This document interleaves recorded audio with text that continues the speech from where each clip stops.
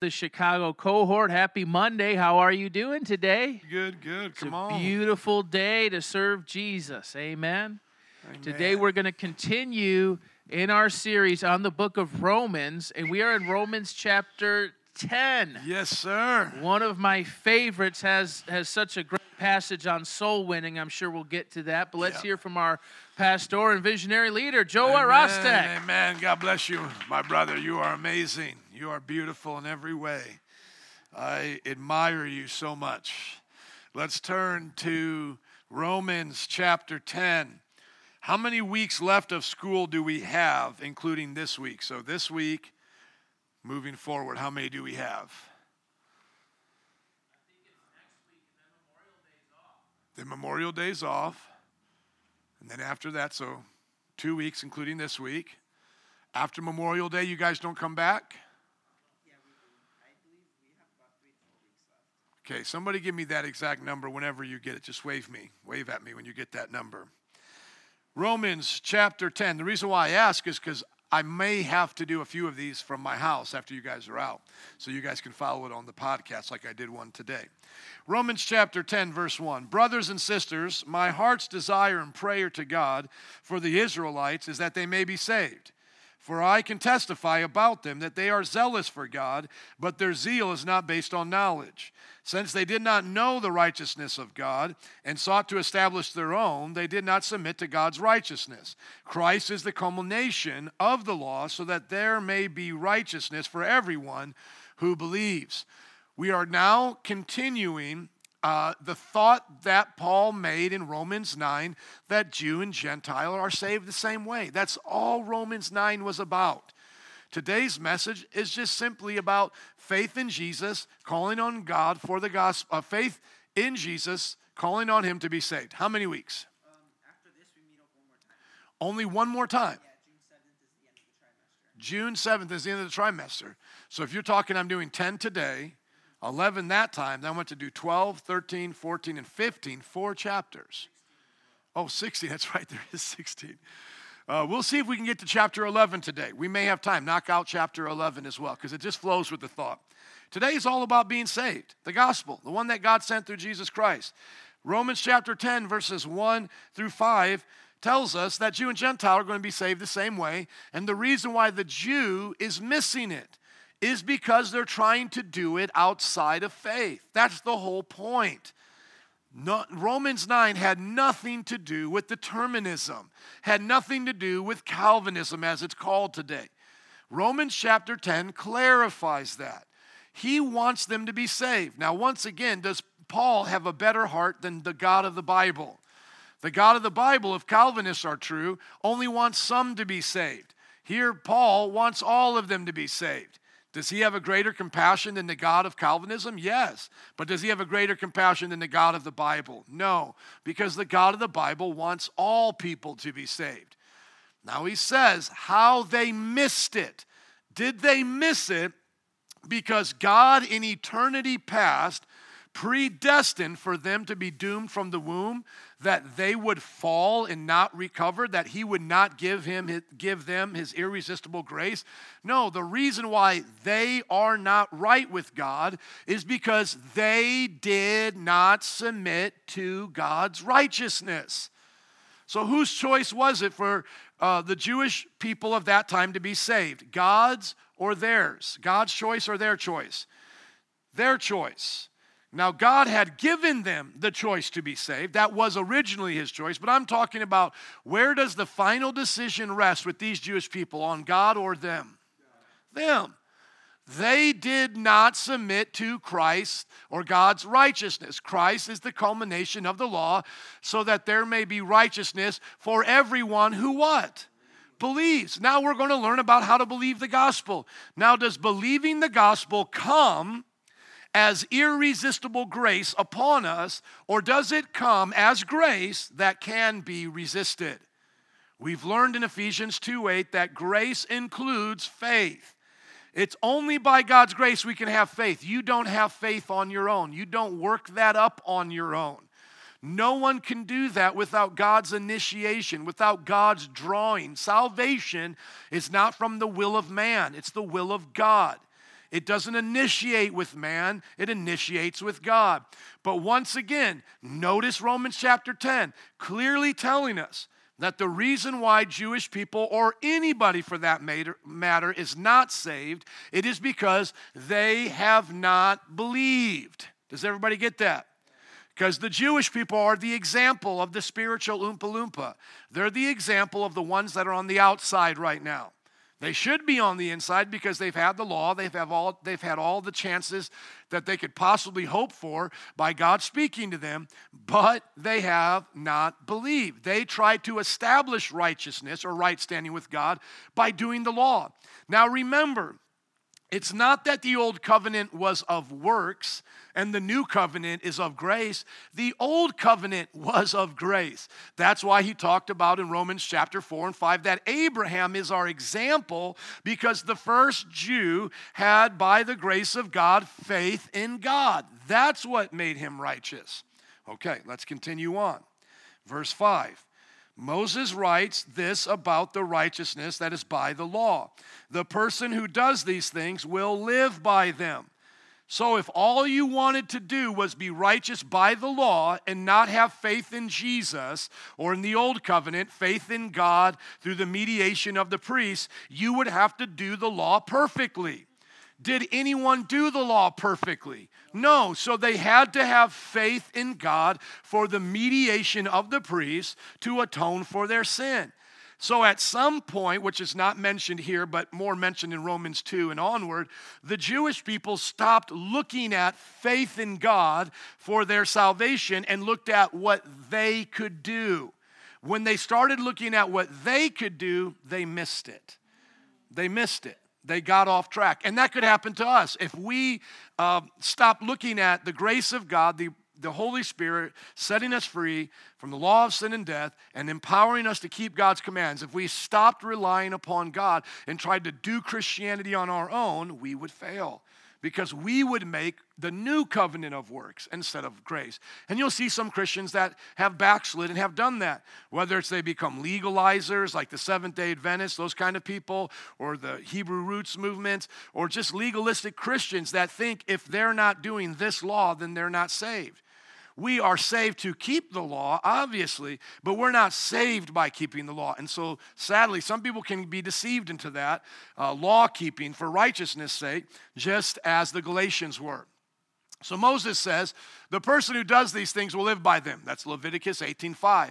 But the righteousness that is by faith says, do not say in your hearts, who will ascend into heaven, that is to bring Christ down, or who will descend into the deep, that is to bring Christ up from the dead. But what does it say? The word is near you, it is in your mouth and in your heart. That comes from Deuteronomy 30:12-14. That is the message concerning faith that we proclaim. If you declare with your mouth Jesus is Lord and believe in your heart that God raised him from the dead, you will be saved. Now, we don't have time to turn there, but when you look back at Deuteronomy 30, the idea was, don't think that the commandments of God are so far out of your reach that you've got to go up or go down to get them. They aren't. They're able for you to do it. But you can only do the law by faith.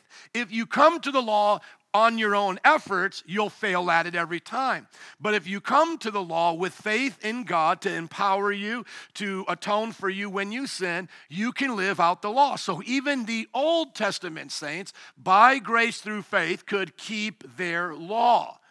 That's very important to understand, because sometimes people think nobody could keep the law, that it was impossible to do. That is true, but you cannot assume that was God's original plan. God's original plan wasn't for them to fail at the law in their own effort.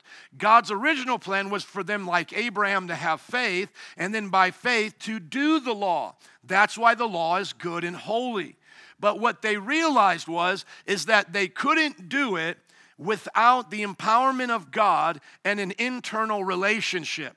And so that was the one Achilles heel of the old covenant, that they didn't have the new covenant kind of empowerment that we now would have. And so God was somewhat using that to show them how weak they were, even in their faith and trusting in the covenant, that still inwardly it didn't transform them.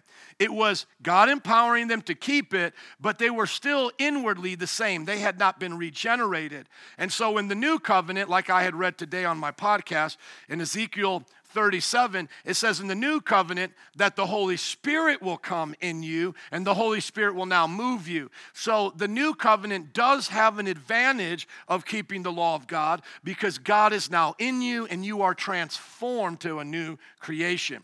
So there are some distinctives, but once again, it was never impossible for them to keep if God was empowering them. And that's why you could see people were blameless at the law in their generation. Now, Enoch didn't have the full law, but he was blameless. Noah was blameless. David said he lived by the law. He was without fault, other than the times he mentioned when he sinned. So it could be done, but it had to be done by faith. But now, Paul uses this understanding of how they were supposed to be obedient to the law, how we're now supposed to be obedient to the gospel, that the gospel is not so far away from us that we can't get it. We have to go up to heaven or, to bring Christ down from heaven or to bring him down to the grave, like as if he has to make some type of a transaction here by going places. The gospel is now close to us.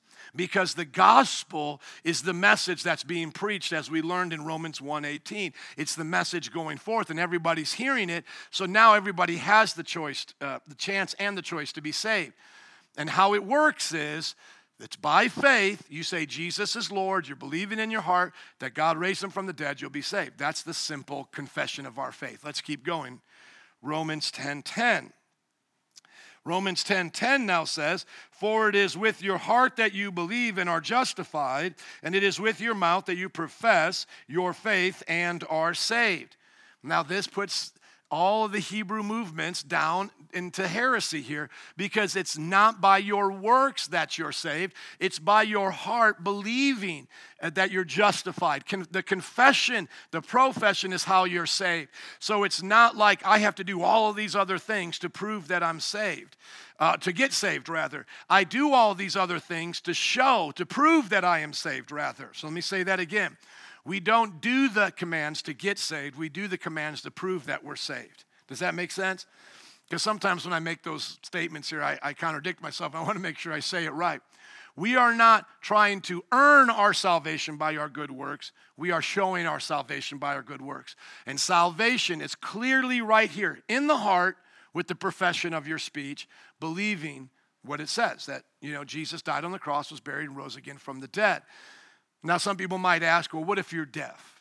You can't hear the gospel. Well, then you could read it then, right? Then that's how you would get the information. Now, somebody would say, what if you're, as they would say, dumb or unable to speak, mute?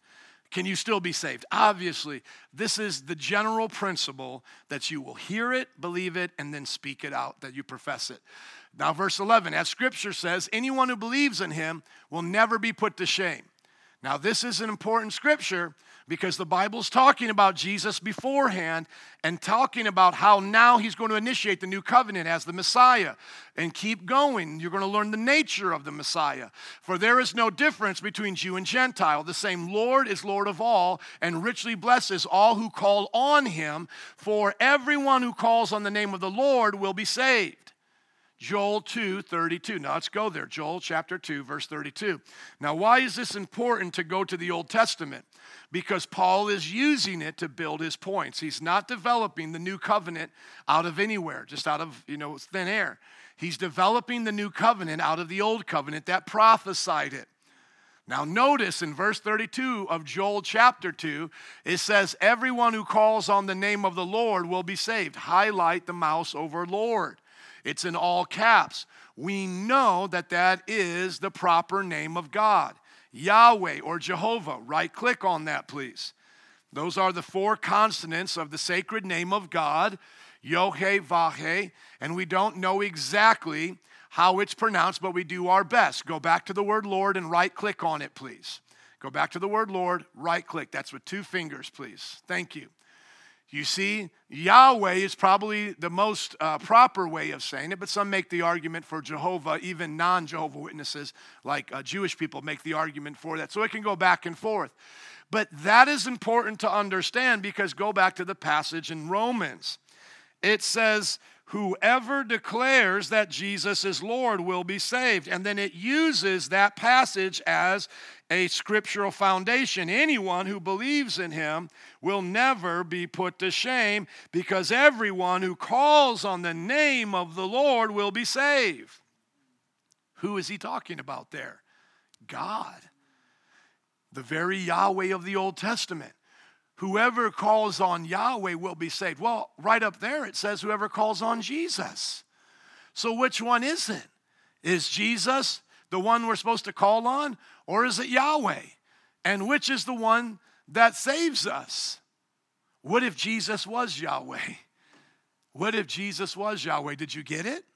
Did you get it? Let's go back. Let's make sure you get it. Go to verse 9. Go to verse 9. It says, if you declare with your mouth, Jesus is Lord.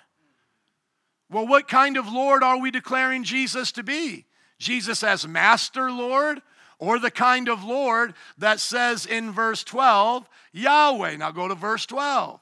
13 rather. Thank you. Everyone who calls on the name of the what? Lord will be saved. Is that just Adonai, which can still refer to Yahweh, but more specifically, what is the Hebrew word for Lord in Joel 2:32? Yahweh. No confusion. So when you put 9, let's see if we can see 9 and 13 together. See if you can kind of scroll it. This will go up a little bit more, Keep going, keep going. Pause right there. Oh, you see how you're missing Jesus as Lord? There you go. Keep them both in context. There you go.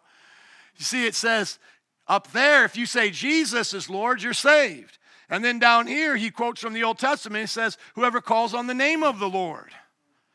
So is Jesus and Yahweh 2 separate beings? No, they're 2 separate persons if you refer to the Father as Yahweh.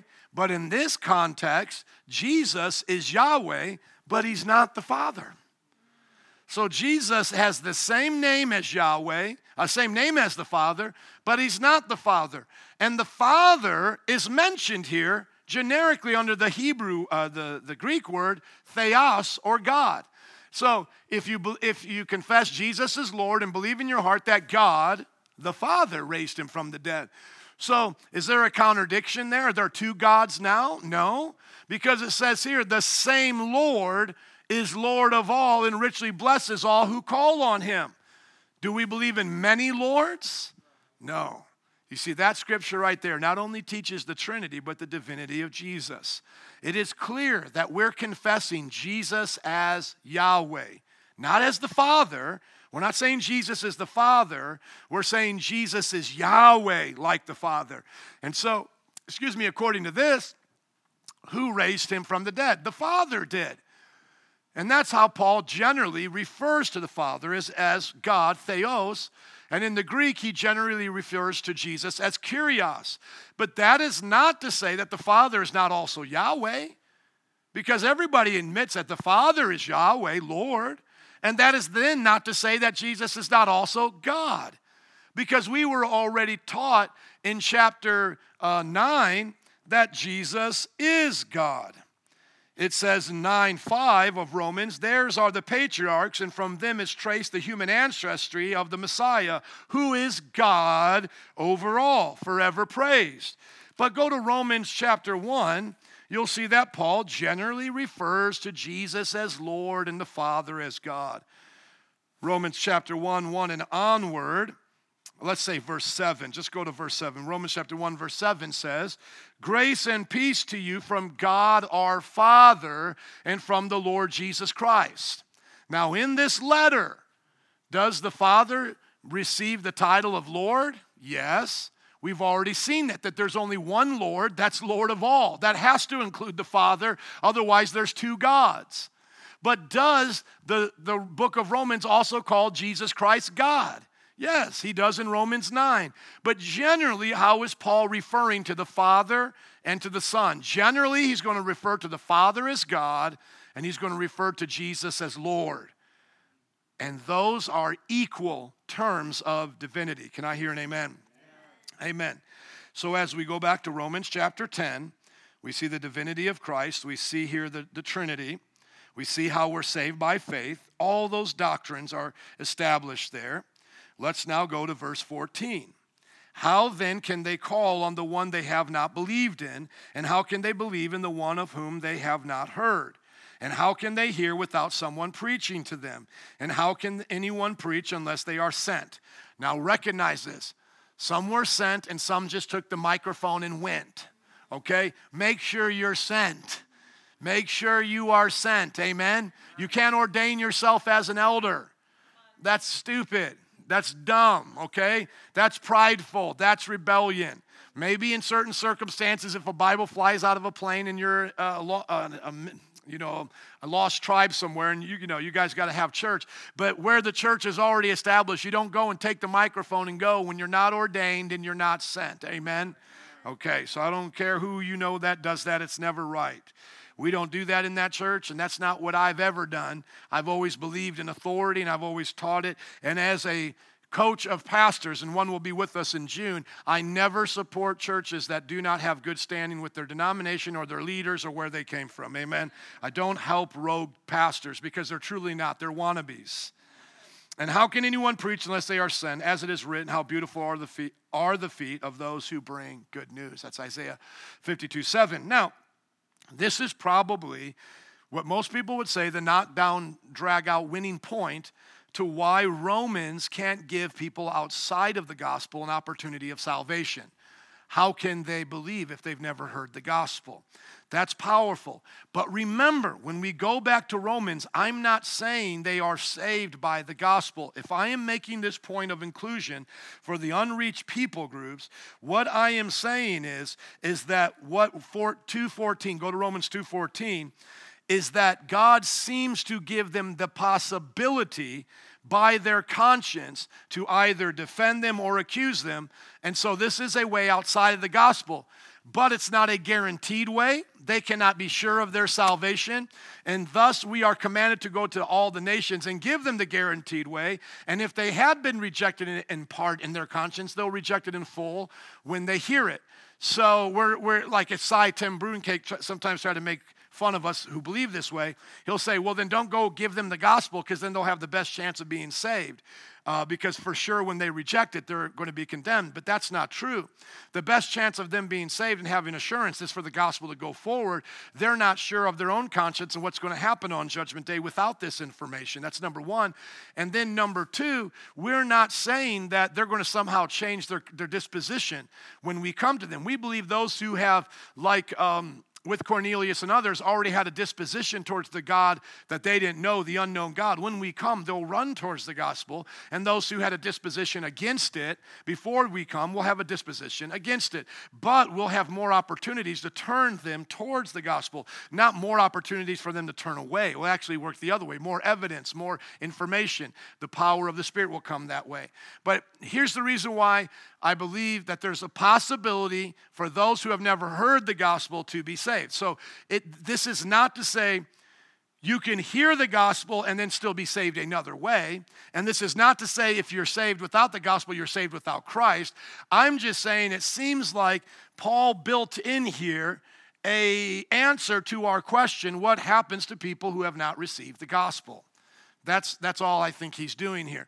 Indeed, when Gentiles who do not have the law do by nature things required by the law, they are a law for themselves, even though they do not have the law. Verse 15, they show that the requirements of the law are written on their hearts, their consciences also bearing witness, and their thoughts sometimes accusing them, and at other times even defending them. This will take place on the day when God judges people's secrets through Jesus Christ, my gospel declares. So he says no matter what, Jesus is coming to judge the world. That is the message of the gospel.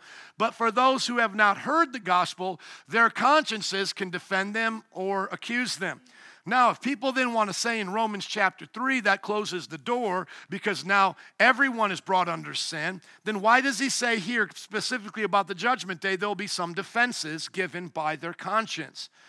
Because Romans chapter 3 is not talking about this anymore. Romans chapter 3 is showing that everyone is under sin, totally depraved. And what that means is no one can save themselves. No one can achieve salvation or seek God on their own. It's God that's going after them. It's God that's initiating. And isn't that exactly, and let's just show it because I want to close out this conversation on this. I don't think we'll come back to it in the rest of the book of Romans. Go to Acts chapter 17. Isn't that exactly what Paul is talking about when he meets pagans who have not heard the gospel at Mars Hill? In Acts chapter 17, verse 26, Paul is very clear about God's plan for these people. From one man he made all the nations, that they should inhabit the whole earth. And he marked out their appointed times in history and the boundaries of their lands. God did this so they would seek him and perhaps reach out for him and find him, though he is not far from any one of us. Okay. So this is as inclusive as I get, and it's up to you whether you receive it or not. I know great people who don't. You don't have to believe it. I'm just telling you where I landed on this as we go back to Romans chapter 10, verses 14 to 15. I believe the gospel is the only sure way of salvation where you can have confidence when you die, you're going to heaven. I do believe Paul gave us another insight to what happens to those who have not heard the gospel. They are judged by their conscience and the amount of light they had received. That's on you now what you believe. The simple point against that is just to say they're lost without the gospel, and we have to give them the gospel. Until we give it to them, they're lost and they're going to hell. And so there's been a bunch of people who have gone to hell without ever hearing the gospel, and that's God's right, because all those people come back from Noah, and Noah's generation turned their back on God, and so they were cursed for generation after generation or generation. And the question shouldn't be, why doesn't God save them? The question should be, why does God save anyone? Okay?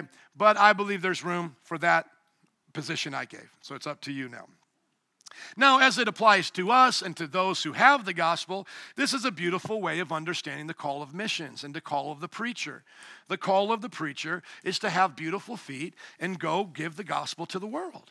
Because when we give the gospel to the world, we're giving people the opportunity to be saved. We're answering questions. We're defending the faith. We're explaining and expounding on the beauties of Jesus' life and his teachings. And we're giving them ample opportunity to repent. And the Bible even says, like in Matthew 11, as we read last week, that in church or yesterday, that it's better for those who had not heard the gospel and were judged than for those who had heard the gospel and rejected it. Because to much is given, much is required. So I truly believe that that's because the gospel's that compelling, that for you to stand in the face of it and reject it, there's nothing else that would convince you. And as I showed you that Jesus used that analogy of people playing music and some saying it's too sad when they play sad music and too happy when they're playing happy music. That's exactly how it's going to be on the day of judgment. No one's going to be able to say we didn't play it sad because we did. No one's going to be able to say we didn't play it happy, we did. Whether they rejected it or not, or accepted it or not, it's going to be based on whether or not they chose to believe it. They won't have an excuse. They can't say, well, I would have believed if you'd have given me miracles, because there was generations that had miracles and they didn't believe. And then there's going to be people who say, well, I wish it would have been more intellectual. No, it was intellectual, but you didn't want it. You know, you wanted to pretend it was a myth. So everybody who stands before God on Judgment Day, their mouths will be shut, in other words.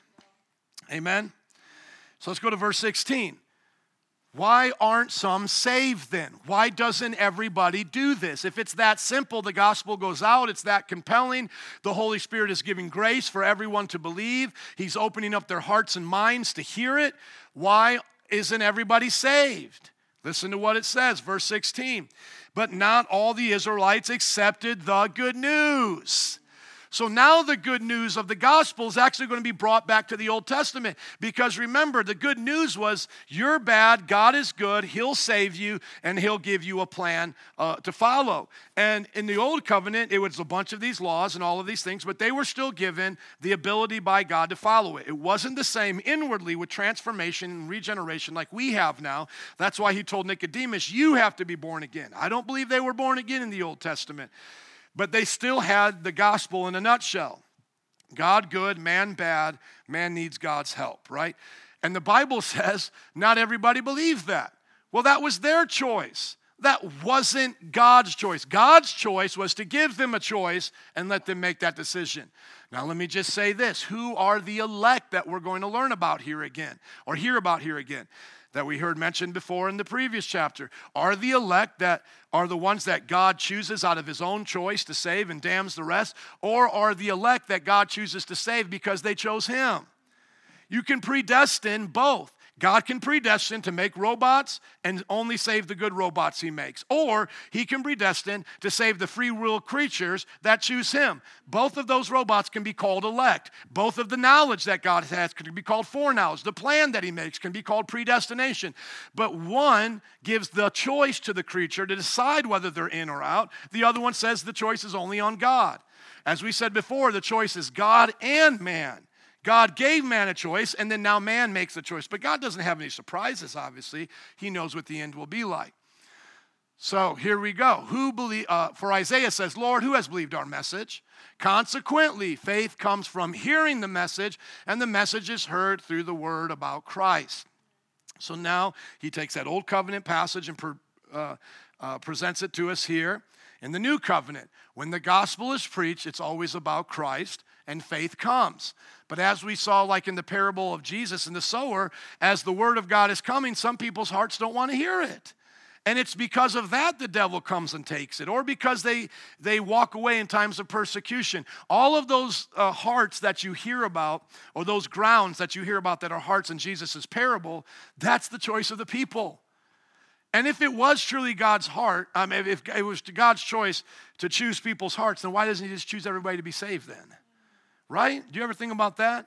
If it's God's choice to save or damn, why not just save everybody? What's the point of damning people then? Why would you create them to damn them? But it would make sense if you created them with a choice, and then you know the choice, and then the choice that they make against you, you use for your glory, you would still be justified in that. You could let their wrath be for your glory, the wrath that you're going to pour out, their sinfulness rather, for your glory. But it wouldn't make any sense for you to make objects of wrath just for wrath's sake when they had no choice about it. So consequently, faith comes from hearing the message, and the message is heard through the word about Christ. But I ask, did they not hear? Of course they did. Their voice has gone out to all the earth, their words to the ends of the world. Again, I ask, did Israel not understand? First, Moses says, I will make you envious by those who are not a nation. I will make you angry by a nation that has no understanding. And Isaiah boldly says, I was found by those who did not seek me. I revealed myself to those who did not ask for me. So do you understand? The Jews were having God speak to them, but they were resisting. The Gentiles never asked for God to come to them, and he starts coming to them, and now they start believing. But concerning Israel, he says, all day long I have held out my hands to a disobedient and obstinate people. Let's say it like this. Both Jew and Gentile never asked God to come to them. God comes to them on their own. But in this situation right here, the Jews don't want God and the Gentiles do. Isn't that the story we see with Paul preaching in the synagogues? The Jews are rejecting the gospel, but the Gentiles are receiving it. What is the Roman church? It's in a pagan city. What is it made of? Jew and Gentile. Probably predominantly Gentile. And so what is he saying to them? The reason why today the Jews aren't receiving it is the same reason why the Jews didn't receive it back then. Why aren't they receiving the gospel now? Is because they're obstinate and disobedient. Why didn't they receive the gospel in the time of Isaiah the prophets? The gospel of trust God because you're bad and you need God's help? Because they were obstinate and disobedient. So has anything changed? No. The same way they were rebellious in the old is the same way the Jews are being rebellious in the new covenant. And the same way God was saving them in the old covenant is the same way he's going to save them along with Gentiles in the new covenant. And this brings up a good question. Could Gentiles have gotten saved in the old covenant? Absolutely. Ruth did. Caleb did. A whole bunch of pagans get saved in the Old Testament. And that's okay because God welcomed them in to convert to Judaism. And that's actually the end of Romans chapter 10. And we got plenty of time. So let's now go to Romans chapter 11. Won't be on the notes, but let's go to the scriptures. I ask then, Romans chapter 11, verse 1, did God reject his people? By no means. So was it God's choice to reject them? No, it was their choice. It just said it in the verse before. So much for Romans 9, teaching that God is rejecting Esau from birth because he wants him to go to hell. He's rejecting Esau in a plan of Edomites being the nation that he's going to use. That's it. But Esau still could go to heaven if he chose to be. Because remember, God's choice was to give people a choice. So was it God's choice to reject Israel? No, by no means. I am an Israelite myself, a descendant of Abraham from the tribe of Benjamin. God did not reject his people whom he foreknew. Don't you know what Scripture says in the passage about Elijah, how he appealed to God against Israel? Lord, they have killed your prophets and torn down your altars. I am the only one left, and they're trying to kill me. And what was the Lord's answer to him? I have reserved for myself 7,000 who have not bowed the knee to Baal. So too, at the present time, there is a remnant chosen by grace. And if by grace, then it cannot be based on works. If it were, grace would no longer be grace. Now watch, somebody may stop and see, see? And I've even heard Dr. James White say this. See, a God chose to save 7,000. He let the rest go to destruction. And they'll say something like this to Dr. Michael Brown in the debate. Well, why wasn't there 7,002 people? Why? Because God said, I want 7,000, and he chose 7,000 by grace, not by their works. But hold on. How does God choose by works? How does God choose by grace, not by works? By their choice to have faith. Do you get it? He saw that they had faith.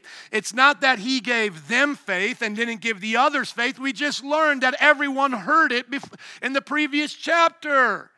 The ones that had faith did so by their choice. The others were disobedient. And so God, out of his grace, allowed Israel to remain even though there were only 7,000. Or in other words, because there were 7,000, he allowed the rest of Israel to remain.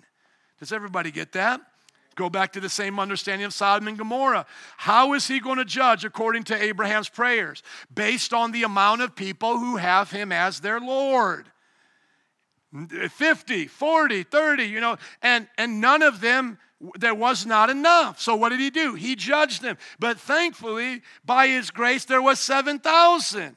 But once again, that wasn't because he gave some faith and rejected the others. He just said he didn't reject the others. It was the choice that they made.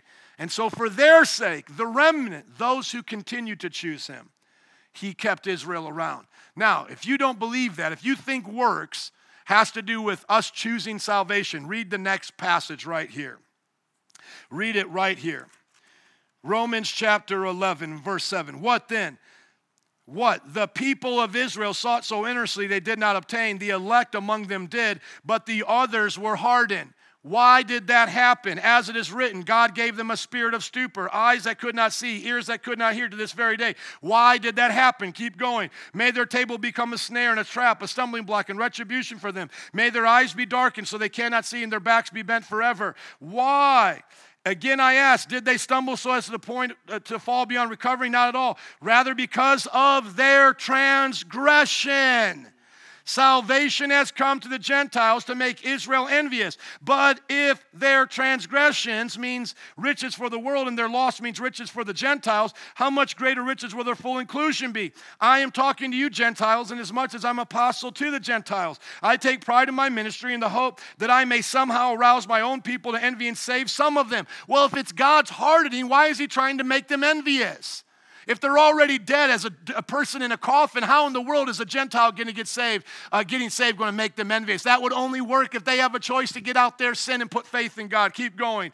For if their rejection, that was their choice, brought reconciliation to the world, what would their acceptance be but life from the dead? If the part of the dough offered as first fruits is holy, then the whole batch is holy. If the root is holy, so are the branches. If some of them have been broken off, and you, though a wild olive shoot, have been grafted in, the others now share and grafted in the others, and now, Too excited. If some of the branches have been broken off, and you, though a wild olive shoot, have been grafted in among the others, and now share in the nourishing sap from the olive root, do not consider yourself to be superior to those branches. If you do, consider this: you do not support the root, but the root supports you. You will say then, branches were broken off so that I could be grafted in. Granted, but they were broken off because of what? Unbelief. And you stand by faith. Do not be arrogant, but tremble, for if God did not spare the natural branches, he will not spare you either. Consider therefore the kindness and sternness of our God. Sternness to those who fell, but kindness to you, provided you continue in his kindness. Otherwise, you also will be cut off. And if they do not persist in unbelief, they will be grafted in. For God is able to graft them in again. After all, if you were cut out of an olive tree that is wild by nature and contrary to nature, were grafted into a cultivated olive tree, how much more readily will these, the natural branches, be grafted into their own olive tree? So going back to verse 7, why are there elect and why are there people rejected? Based on belief and unbelief. Why does he give them a spirit of stupor now so they can't see and hear? It's because they have rejected him so much, he now hands them over to their sin. If you were born blind and never could repent, or humble yourself with the call of the gospel unless God regenerated you, then why would God have to harden you? Why would God have to make your ears deaf? In other words, if you're dead like the Calvinist says, and you already can't hear, you can't see, you can't repent, it's already God's choice, you're damned, why does he have to make another choice to now put a blindfold on a dead person, earplugs on a dead person, cover the coffin of a dead person so you can't see? Do you get it? This only makes sense that a judgment is brought upon you if you weren't this to begin with. That you had a chance to listen, you had a chance to obey, but you've become so stubborn and not obeying that God now hardens you. He closes your eyes. He leaves you to the sin that you have chosen. He doesn't give you any more chances. Go to the following verses, 8 and onward, please. 8 and onward, please. Thank you. 9 and onward, please, rather. Why would God have to darken eyes, bend people's back? Why does God have to darken eyes and bend backs? Thank you. Why does God have to do that for people who are already sinful that don't have a choice in being saved? It makes no sense. They can't be saved, Jackie, unless God makes the only choice in the equation. So what difference does it make if you bend their back forever? What difference does it make if you darken their eyes? That makes no sense in Calvinism, doesn't it? It doesn't. But this language makes perfect sense in our point of view, doesn't it? Because God gave choice. God gave choice. God gives choices. God gives opportunities. God gives chances. God gives choices and God gives chances. And at some point, can't God take away choices and chances? That's all that's happening here. Is God is taking away choices and chances from this people group. That's why he'll allow their temple to be destroyed in 70 AD. And from that point on, no one can be a biblical Jew. No one can do biblical Judaism. As a matter of fact, after the first temple was destroyed, as the second temple was inaugurated, there was no glory there. And there was a prophecy that came forth in Micah that said the glory of this house will be greater than the glory of the other house. Well, first of all, why wasn't there glory in the second temple? The Ark of the Covenant was gone. So at that point, they were only about 90% of biblical Judaism. They could only be about a 90% Jew. But God was gracious to them during that time.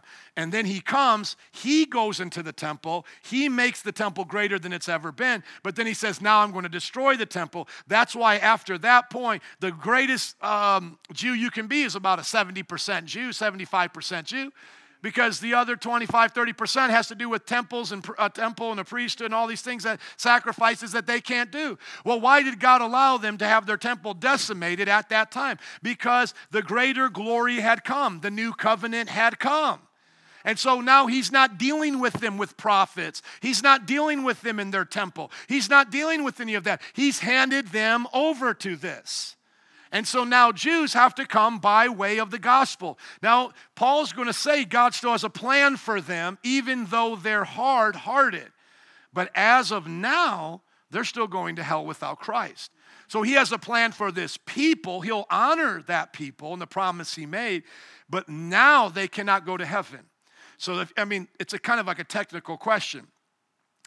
If you hadn't heard the gospel, like Cornelius, but were a good Jew or a convert to Judaism, God-fear, as maybe they called it, or Nicodemus, whatever person you want to take in the scenario, and you hadn't heard the gospel and it's 40 A.D., would you still be able to go to heaven? Yes, according to what I believe, because the temple was still around, God was being gracious. Even though it was rent in two, he was transitioning the old to the new. God would have been gracious during that time if you were faithful to Judaism.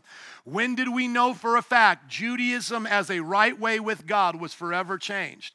The temple being destroyed. And so now he's going to the Jewish people, and I believe as they're hearing it, they now have to accept the Messiah or they'll be condemned as a Jew. And once again, somebody tries to say, well, you might as well not have preached to any of the Jews because they had a better chance of going to heaven without hearing the gospel instead of rejecting it and being for sure damned. That is so stupid.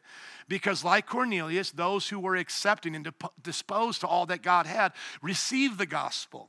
And those who were in works and predisposed to rejecting God and hid behind their religion, when they heard the real gospel, they persecuted it. You understand? So it's not like God made it harder on them. It's silly. Now, what does he use here as 11 and onward goes on, as the illustration?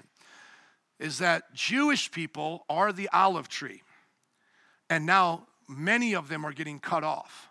Why are they getting cut off? Because of their sins. But where does sin come from? Unbelief. As we've read in Hebrews before, you have unbelief and then you have sin.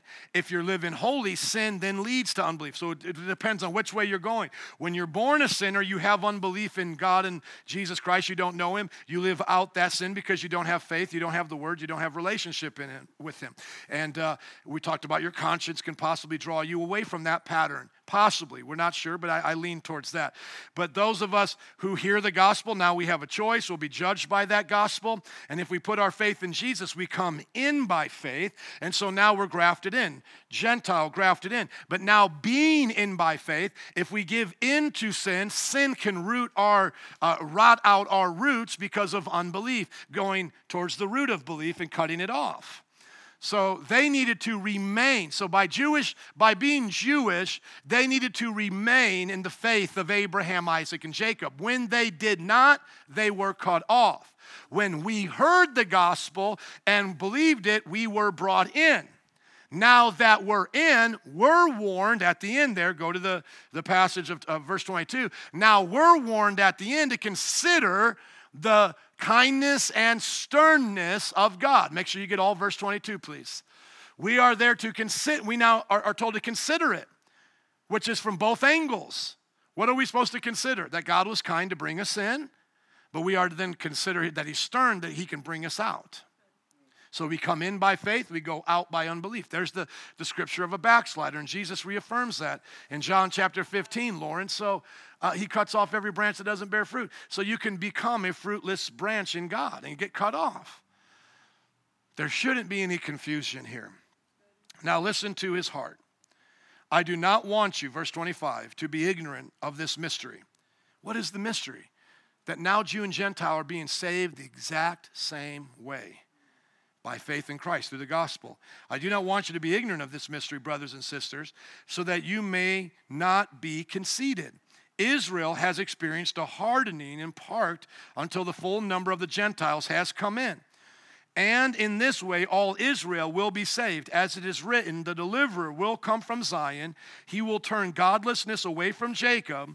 And this is my covenant with them when I take away their sins. So he promised, everybody look up at me please, that at some point he will come and show them he's the Messiah and give them a chance to be saved. But that promise, all Israel will be saved, is only the Israel when he comes back. So it's not like now the person who is Israelite who dies now in their sin gets the chance to be saved.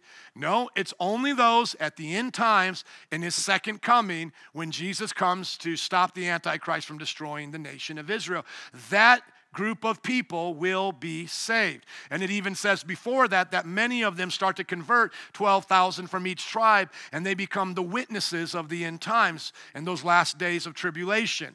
Okay, that's how we see the end times. And so all Israel, the whole nation, will be saved. That's God's promise. All y'all will be saved. But you're going to have to go through 2,000 years of persecution. You're going to go through 2,000 years of your penalty of rejecting the Messiah. You're going to go through 2,000 years of many of your ancestors being lost and going to hell. And you're going to go through basically the whole 7 years of the end times and the last 3.5 years of tribulation. Just for that promise to be made to those people. But will God keep his promise? Yes, because God said to Abraham, after 400 years of being put into bondage in Egypt, that was a prophecy he gave Abraham, those people will come out and they'll be delivered. But remember, if you were living at 200 years of oppression, you weren't getting out. You were going to live and die under the slave master of Egypt. Do you get it? You would live and die if you lived in the 300 slave master of Egypt. It wasn't until that generation they got out. Now, according to God's sovereignty, he gets to plan who they are. But that just is what it is. But now the Jewish people have just as much opportunity as these boys do to get saved. The only difference is he's just going to come down and show them who he is. I don't think it's going to violate their will because I believe all Israel will be saved, those who have not renounced Israel. So I believe they'll have a choice to renounce their Judaism during the time of the end time. So the ones who keep their Judaism would be the same ones who would receive Christ. And those who would reject their Judaism will be the same ones who would reject Christ. So it's not like more easier for them and harder for others. Now look at verse 28. In the full number of let's go to verse 25. And I do not want you to be ignorant of this mystery, brothers and sisters, so that you may not be conceited. Israel has experienced a hardening in part until the full number of the Gentiles has come in. And that's us in the age of the church. And in this way, all Israel will be saved. As it is written, the deliverer will come from Zion. He will turn godlessness away from Jacob. And this is my covenant with them when I take away their sins. As far as the gospel is concerned, they are enemies for your sake. But as far as election is concerned, now election as an individuals or election as a nation? Nation. As far as the nation is concerned, they're elected. They are loved on account of the patriarchs. For God's gifts and his call are irrevocable. And it's sad that Calvinists also believe that the church replaces Israel and they no longer get these promises. That would mean they got their promises revoked, and God doesn't do that. And Paul's clear here, he doesn't do that. Just as you, who were at one time disobedient to God, have now received mercy as a result of their disobedience, so they too have now become disobedient in order that they too may now receive mercy as a result of God's mercy to you. So they can become envious of watching the Gentiles worship the God of Abraham, Isaac, and Jacob, having the same faith, keeping the new covenant, and get brought in. Now look at verse 32. God has bound everyone over to disobedience so that he may have mercy on them all. That was his choice. He allowed all to become sinful, that he would have mercy on them all. That's his choice. So now, who remains in disobedience? Is that God's choice? No, that's our choice. Whose choice is it to receive mercy now? Is that God's choice or our choice? That's our choice. God gave us the choice after he bound men over to sin and mercy. Where do you stand now? What is your choice? Who will you serve to this day? And now it's just to show that this section can be very complicated, that people can misunderstand it. We are to see how the great depth of God's wisdom is. Verse 33. Oh, the depths of the riches of the wisdom and knowledge of God. How unsearchable his judgments and his paths beyond tracing out. Who has known the mind of the Lord, or who has been his counselor? Who has ever given to God that God should repay them? For from him and through him and for him are all things. To him be the glory forever. Amen. And then if you see in Romans chapter 12, the rest of it now is all practical living. Romans chapter 12 with the renewing of your mind, living holy. Romans chapter 13, submitting to the government law, letting the love of God be what motivates you to keep the law. Chapter 14, accepting those who are weak or strong in faith, as well as chapter 15. And then Paul ends with Romans chapter 16, talking about everyone who's living for God and that he's working with. So Paul now concludes his main point that you could probably say was 1 through 11. It was showing that the whole world was under sin, both Jew and Gentile, and that he was now, through the gospel, going to save both Jew and Gentile. But the Jew has been ornery, and the Jew's been causing problems. But he's going to show that God's using that for his good, because now the Gentiles get to come in because of their disobedience. It's like God used it as a platform to bring in the Gentiles. But are the Jews forever forgotten? No, they can come back now, being provoked by the Gentiles coming in by grace through faith. And God will keep his promise to that nation that he elected by keeping them around all the way to the end, because like the Hittites, Jebusites, they're all gone. He's going to keep this nation around, and that's been a miracle that they've been kept as a nation, even without a land. And in the end, they'll all be saved as a nation. But they must stay with God of Abraham, Isaac, and Jacob. And if they want to be saved now, they can be. They can come to Christ. Amen? And it is deep. There's a lot there to think about. But I'll just end this section this way. You know, the gospel is God giving man a choice. That was God's choice, to give us a choice. And I pray that we receive the gospel, that we accept the gospel. We choose to believe it and have it credited to our account as righteousness. That we don't make excuses. We don't say, well, when the good Lord wants to save me, he'll save me. We don't leave it in that sense to fate or unknown plans. When we hear it, we receive it. And then we are sent to go preach it. And now we're going to learn how to live it. And now we live it. By faith, we keep the commands of God. By faith, we renew our minds to think on think about the world the way God does, and through the worldview he's given us. Amen? Amen. Father, we thank you for this wonderful day. We thank you that you've helped us conclude a confusing and conflicting passage for many. But when we read through it, Lord, it was clear to us. And we may not know all about it. We know the depths of it go so much deeper than what we had chance to cover here. But I pray now, Lord, that we'll have the right foundation. That we won't think that salvation is something that you alone only choose to give or not give, and that you would be so arbitrary to save some and damn others. But that we would truly see that you have had the right from the very beginning to elect certain nations for certain plans, certain people for certain plans, and that you have elected to give us a choice.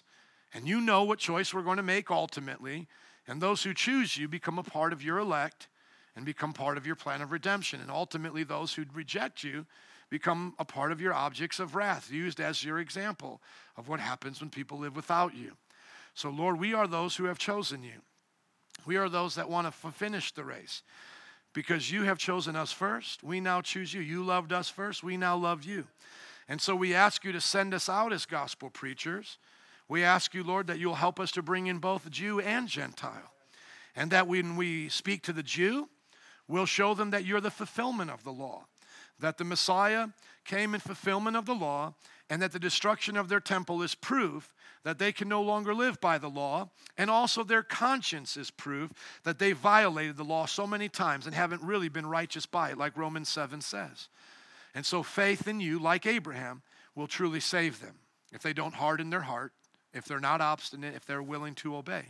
And then, Lord, when we meet Gentiles, those that are the majority of this city, that we'll share with them that their conscience is an indication as well as creation, that there is a God, there is a moral standard, and that there's no way we can live up to that without you. And so those, Lord, who have maybe not heard the gospel, may they come to this understanding as we preach as the fulfillment of their desire for more. And for those who have been pagan or for those who have been atheistic, those who have been suppressing your knowledge, may they humble themselves and repent so that they don't find themselves on Judgment Day being sent to the lake of fire forever. Help us, Lord, to help them and fulfill your plan upon this earth, that all the nations, every tribe and tongue, will hear the gospel. And out of those nations, tribes, and tongues, there will be representatives in heaven worshiping you around your throne forever. Father, we pray this for the sake of your Son, Jesus, in his name. Jesus' name, amen.